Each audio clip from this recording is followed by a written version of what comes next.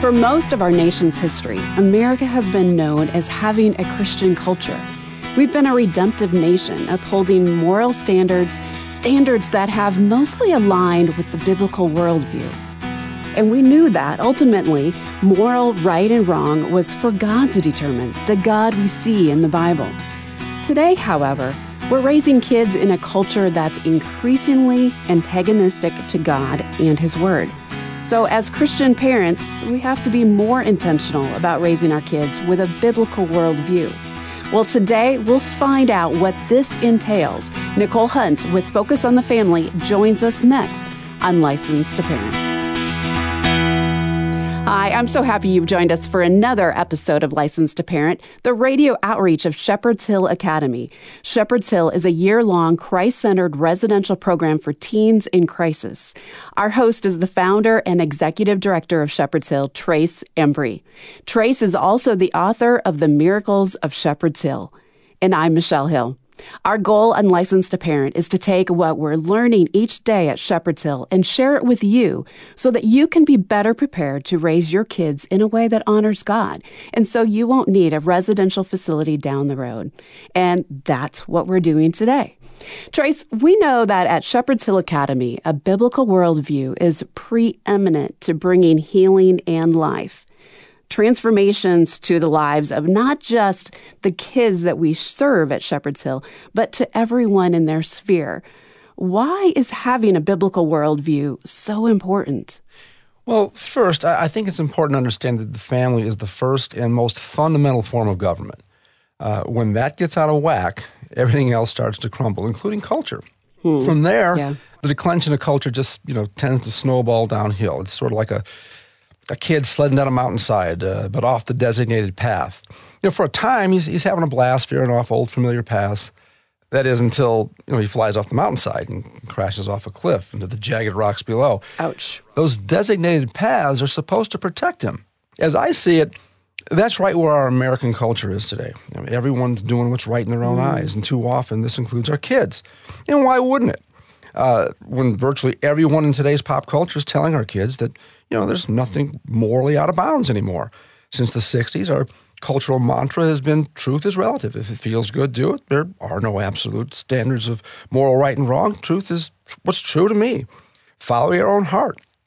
And I'll do what I want to do when I want to do it. And probably every kid says that comes to Shepherd's Hill. But, Trace, none of that sounds like a biblical worldview. But here's my question is, where is dying to self or a servant's attitude in any of that? Well, it's virtually vanished. It's even in the church, it's kind of fizzling out. A postmodern worldview just feels so right to so many people these days in this touchy-feely world we live in. I mean, does a fish know he's wet? No, that's where he lives. A biblical worldview, dying to self and a servant's heart, often requires, putting our own desires on hold. This generation is simply taking the postmodernism of the 1960s to its logical ends. Around here, we call it pushing the antithesis. Take any idea and push it to its logical end and see where it takes you. For instance, if 7 billion people on the planet were determined to define their own truth and do what only they wanted to do when they wanted to do it, well, the logical outworking of that idea or that worldview can only be chaos, right? And that's exactly what we're seeing in America today. Yeah. And in too many families also. Well, I'll flip it around to the golden rule. What's the logical end of, love your neighbor as yourself or do unto others as you'd have them do unto you? Well, when I ask that question to kids, I get that blank stare. But they're honest. The peace, love, harmony, bliss, on and on it goes. So it's heaven on earth. It's everyone interested in serving anyone, basically. And speaking of serving, I think it was that great theologian, mental health professional, and philosopher, Bob Dylan, who once wrote, "You're going to have to serve somebody." He said it might be the devil or it might be the Lord, but you're going to have to serve somebody. And he was ultimately right. What he wrote was exactly right. I think it's congruent with the biblical worldview, whether Mr. Dylan knew it or not. And when someone thinks they've come up with a third option by saying, "I don't serve or bow to anyone but myself." You've heard that one before, right? Mm-hmm. That person may not realize it, but when you're serving only yourself, you're actually serving Satan. Again, whether you realize it or not, because the essence of Satanism is meism. Do what thou wilt shall be the whole of the law. That's Aleister Crowley's preeminent satanic mantra, and that's why he was dubbed the wickedest man in the world. The reason it's so hard for kids to conclude that this selfish way of thinking is actually evil is because so many of their favorite entertainers, teachers now, therapists, politicians, media giants, and sadly, even some of their parents and pastors have fostered some of these same ideologies and worldviews. And it all stems from those ex-hippies and their descendants who are now taking things to a whole new level. Again, what we're now experiencing in America is the logical outworking of the postmodern worldview that got birthed in the 1960s. So God is no longer in the equation among most of America's so-called intelligentsia today. So with all that said, Michelle, to answer your question, that's why biblical worldview is so vitally important. And to help us understand biblical worldview and some issues, our guest today is Nicole Hunt.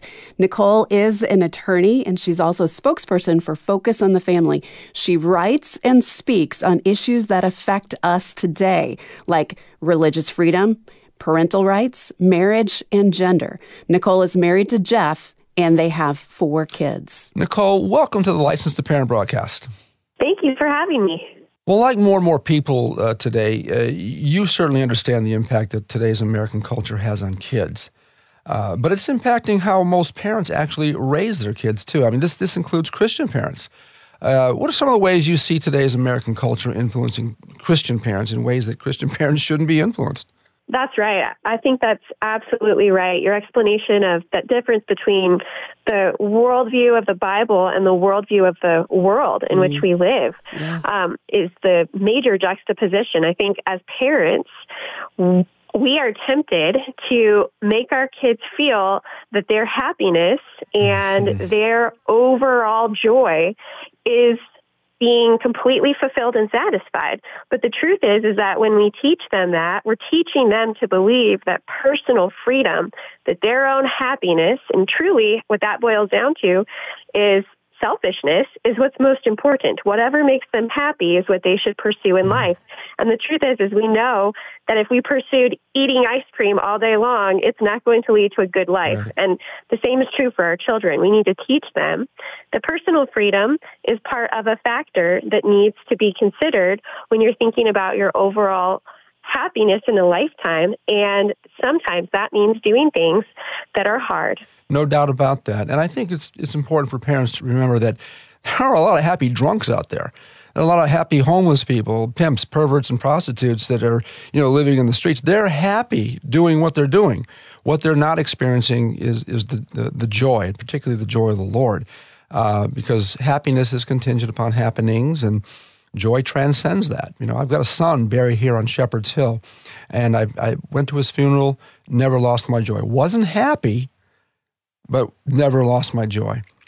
What counsel do you have for the parent who realizes some of the negative influences of the culture on their kids, but just doesn't have the moxie to do what it takes to mitigate some of those negative cultural influences at home? I think it starts with our own personal behavior. So I would say to the parent who's trying to figure out how to really impact change for their kiddo is we've got to live it out in our own life. We've got to demonstrate the selflessness. We've got to demonstrate that we're doing what's good for our family as a whole, not just what's good for us or what's good for us in the long run, that we're willing to put in the time and the effort and the energy to do hard things because it's worth it in the long run. And when we start with ourselves, we really live out that ethic for our kids and inspire them to follow in those footsteps. Mm-hmm.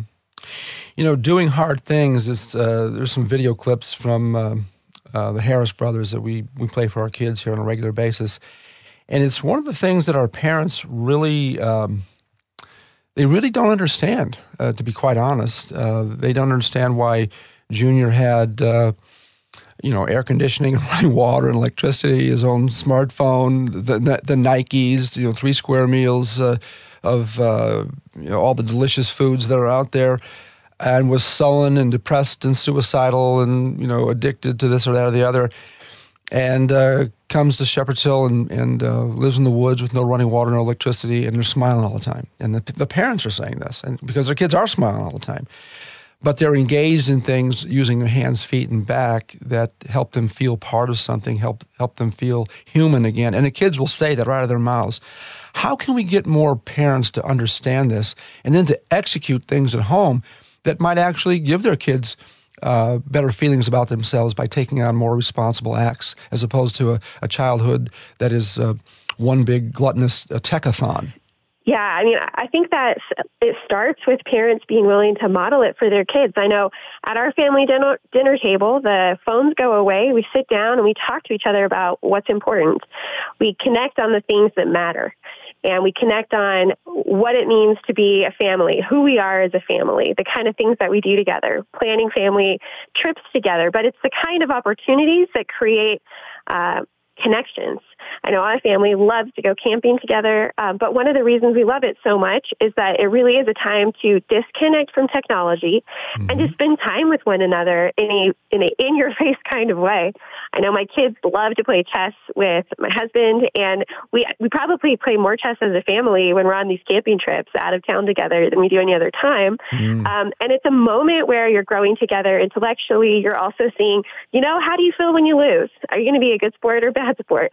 But these opportunities, when you have the time and when you make the time to really engage with your family members and cultivate that family ethic of who we are and what's important to us, that's when you get opportunities to really go to the next level and to be able to help your children pass on a legacy that's going to be one of blessing and not a curse.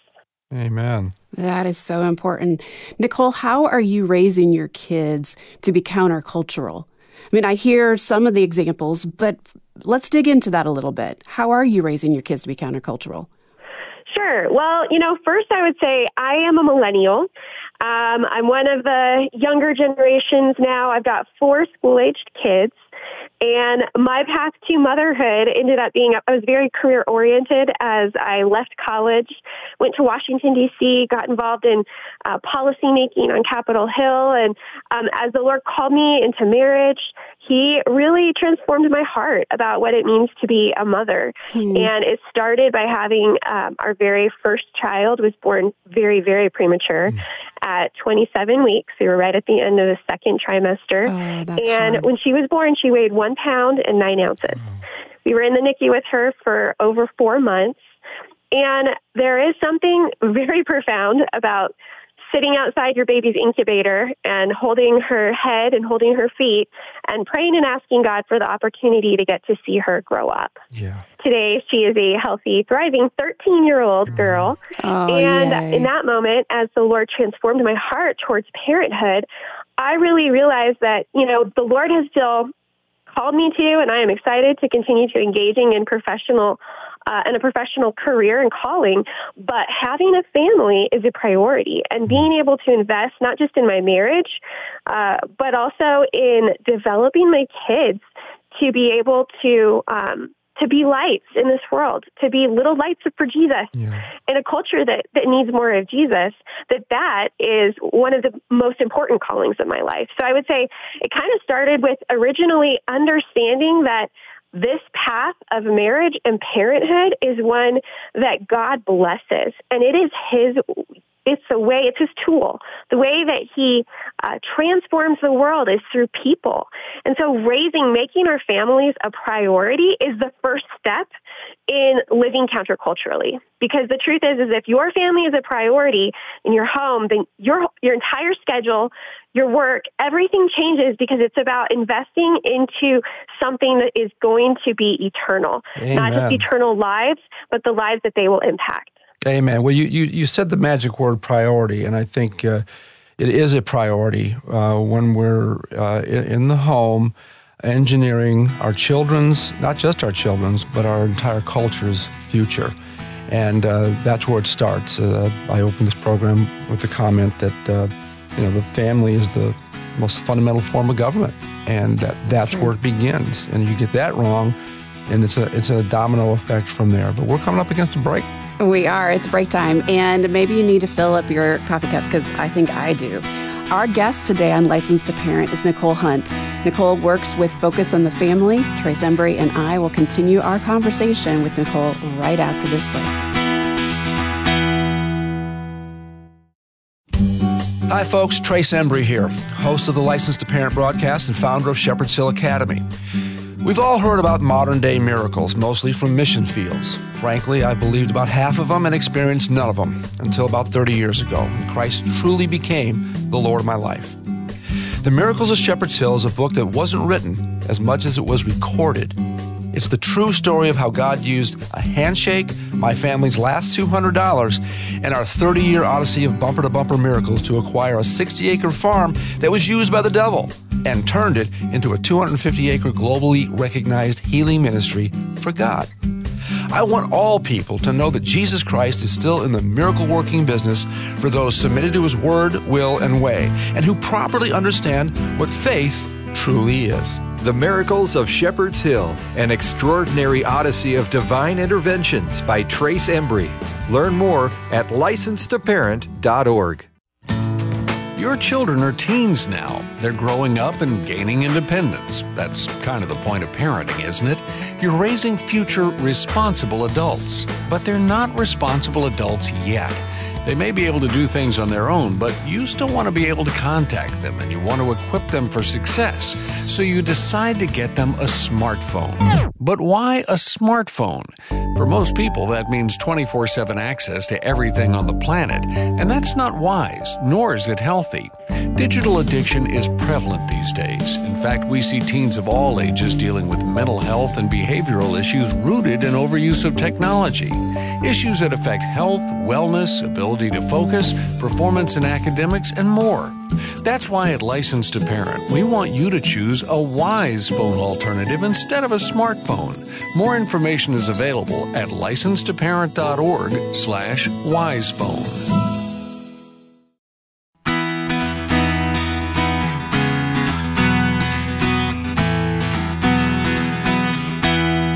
Welcome back to Licensed to Parent, the radio outreach of Shepherd's Hill Academy.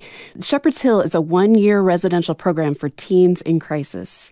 And today we are helping you, the parent, think through the issues that are facing your family. Our guest is Nicole Hunt with Focus on the Family. And just before the break, Nicole, you were talking about how you are making your family a priority. And one thing you did just a year ago was to move out of traditional suburbia. Can you explain more about that? Why did you do that? Yeah, I'd love to. You know, we were at a point in our family where we really wanted to convey to our children what's worth valuing. My husband and I both came from broken homes, and it was really important to us as Christians that we set a foundation and a different path for our family. Oh, that's good. We wanted them to know that they're part of something bigger than themselves and that there's responsibility and pride that comes with this path of following Jesus and being countercultural in this world. And so as we thought about what that would look like for our family, we decided that we were going to move out of suburbia. We were going to buy a 10-acre plot of land outside the city, and we have a barn on our property. We've got 6 chickens. We have goats and sheep and a guardian livestock dog. And really, as we transitioned to this kind of new lifestyle, we embraced it for all that it was. And let me tell you some of the most important things. It teaches the kids responsibility. It teaches the kids that there are lives, real animal lives that depend on you to show up and open up the chicken coop in the morning and make sure they have water, or to make sure that there's enough hay in the stall for the sheep or the goats. And as we taught them about what it means to really be invested and responsible and accountable, I'll tell you what, I saw them rise up to the challenge. Whereas before they might not have been willing to clean their bedroom. They're outside mucking the stalls with us. And we do it together as a family, actually. That's really neat. That'll be a couple-hour project every couple of weeks, mucking out stalls together. And there is something powerful and bonding about that experience. You know, I wish parents could hear that daily, because you sound like you got a mini Shepherd's Hill Academy over there. We have a sustainable development program here, and that's exactly what our kids do. And they will tell you out of their mouths how we've never felt so human working with our hands, feet, and back. And, you know, one of the things I asked them, right before graduation is, what's one thing Shepherd's Hill can never stop doing? Never stop making us work with our hands. And they feel part of something. They feel like they're contributing to something. We're wired by God to, these are actually needs that we have. But a lot of technology and the fast-paced suburban life has stolen that from a lot of kids. And a lot of parents think that, childhood should be just one 18-year, carnival for their kids, one big Disneyland experience, and not making Junior do anything at all. I do this thing at parent conference here at Shepherd's Hill. I compare and contrast the two kids. One is one of the Harris brothers giving a speech at 18 years old about a book he wrote, and then I throw another one on there where this kid, this glassy-eyed kid with a smartphone in his hand, giving answers to his father. Yep, nope, sort of, don't know, nothing. Just like glazed over, and it really it touches a nerve with our parents when they see that. But a lot of parents will say, "Well, I just don't have the energy. I don't have the time. There's just too much going on." But with inflation now in the equation, we're going to have less time, and we're going to have less money. We're going to have less energy. What counsel do you have for parents who need to overcome the obstacles of low energy, too little time, very little inclination? Yeah, I would just confess that I feel those things too. Sure.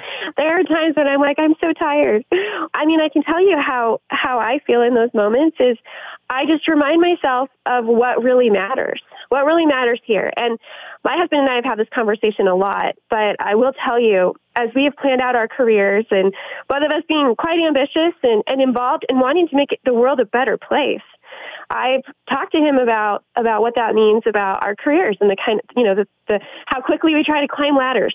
And because obviously as you climb those ladders, the time demands and the constraints on your work life grow. Mm-hmm. You have more responsibility. And he and I have both said to each other, but what matters the most, if we make it to the end of our lives and we got every career ambition that we pursued fulfilled, and we have all the fame and notoriety in our professions, but we've lost our children along the way, for me, it will feel like a failure.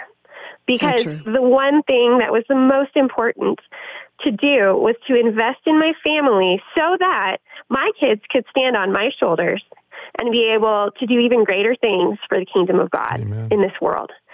And that's the primary goal. So when I do get to those moments where I'm completely zapped, there might be opportunities where maybe that night, instead of, traveling somewhere or doing something that's going to require a lot of energy together as a family, maybe that night we have a sit down and we watch a movie together that's a meaningful movie and then talk about what that meant. I know one of the movies that we enjoy watching that has a lot of that extra meaning into it, the C.S. Lewis movies of the Chronicles of Narnia, but there are others that convey important truths about what it means to be a human and what it means to make the world a better place and to follow Jesus. And there's lots of martyrs you can read about or stories you can listen to. So I'd say in moments when I'm completely exhausted, there are opportunities to still spend time together with each other and to do things. And sometimes it doesn't even have to be very difficult, like trying to engage in really difficult or very engaging conversation. Maybe it's sitting down and doing a craft with your kiddo, just letting them know that they feel loved if that's their age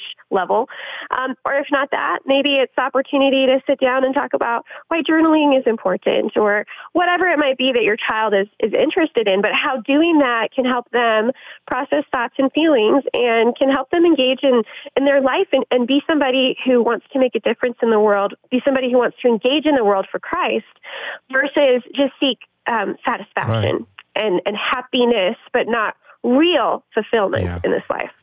Nicole, it sounds like you're being very intentional in your parenting. So I guess my mind now goes to, you've got a daughter who's 13 years old. Is that correct? Yes, that's right.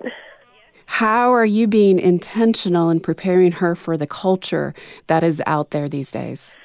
Yeah, that's a really great question.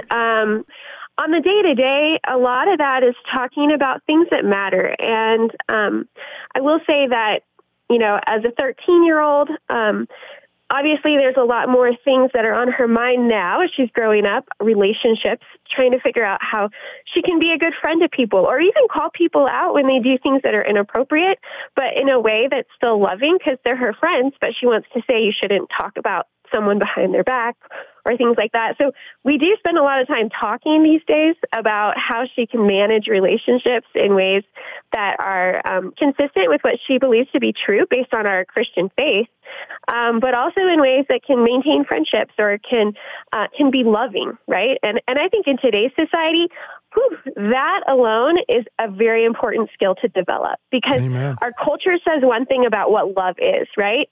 And we know as Christians that love is also truth. It's not blinded, it's truth. And so we have to speak truth. It's also sacrificial. It's right. That's right. It's sacrificial, and we speak truth in love. Right. And in order to do that, we have to practice doing it. It's hard, and it's uncomfortable sometimes too, to call friends out or to decide I'm not going to affirm a lifestyle that the world says we need to affirm just because I'm afraid of pushback that I might get from my community. I need to be able to stand up for truth in a loving way. So that's one thing that's really important for us. Well, Nicole, the clock is winding down here. I want to ask you just briefly, we'd agree that Americans have bought into a lot of lies. What do you think the most insidious lie is that we've bought into as parents and as children? Yeah, the most destructive and pervasive lie of our time is the lie that personal freedom should be valued above all else. The truth is that every area of personal growth is sweeter when it happens in the context of marriage and parenting, because it is achieved together. Just a short backstory. I was working full-time on Capitol Hill and going to law school at night. I got married in my first year of law school, had a baby in my second year of law school, had a baby in my third year of law school, and had a baby in my last year of law school, 4 years for a part-time law school program.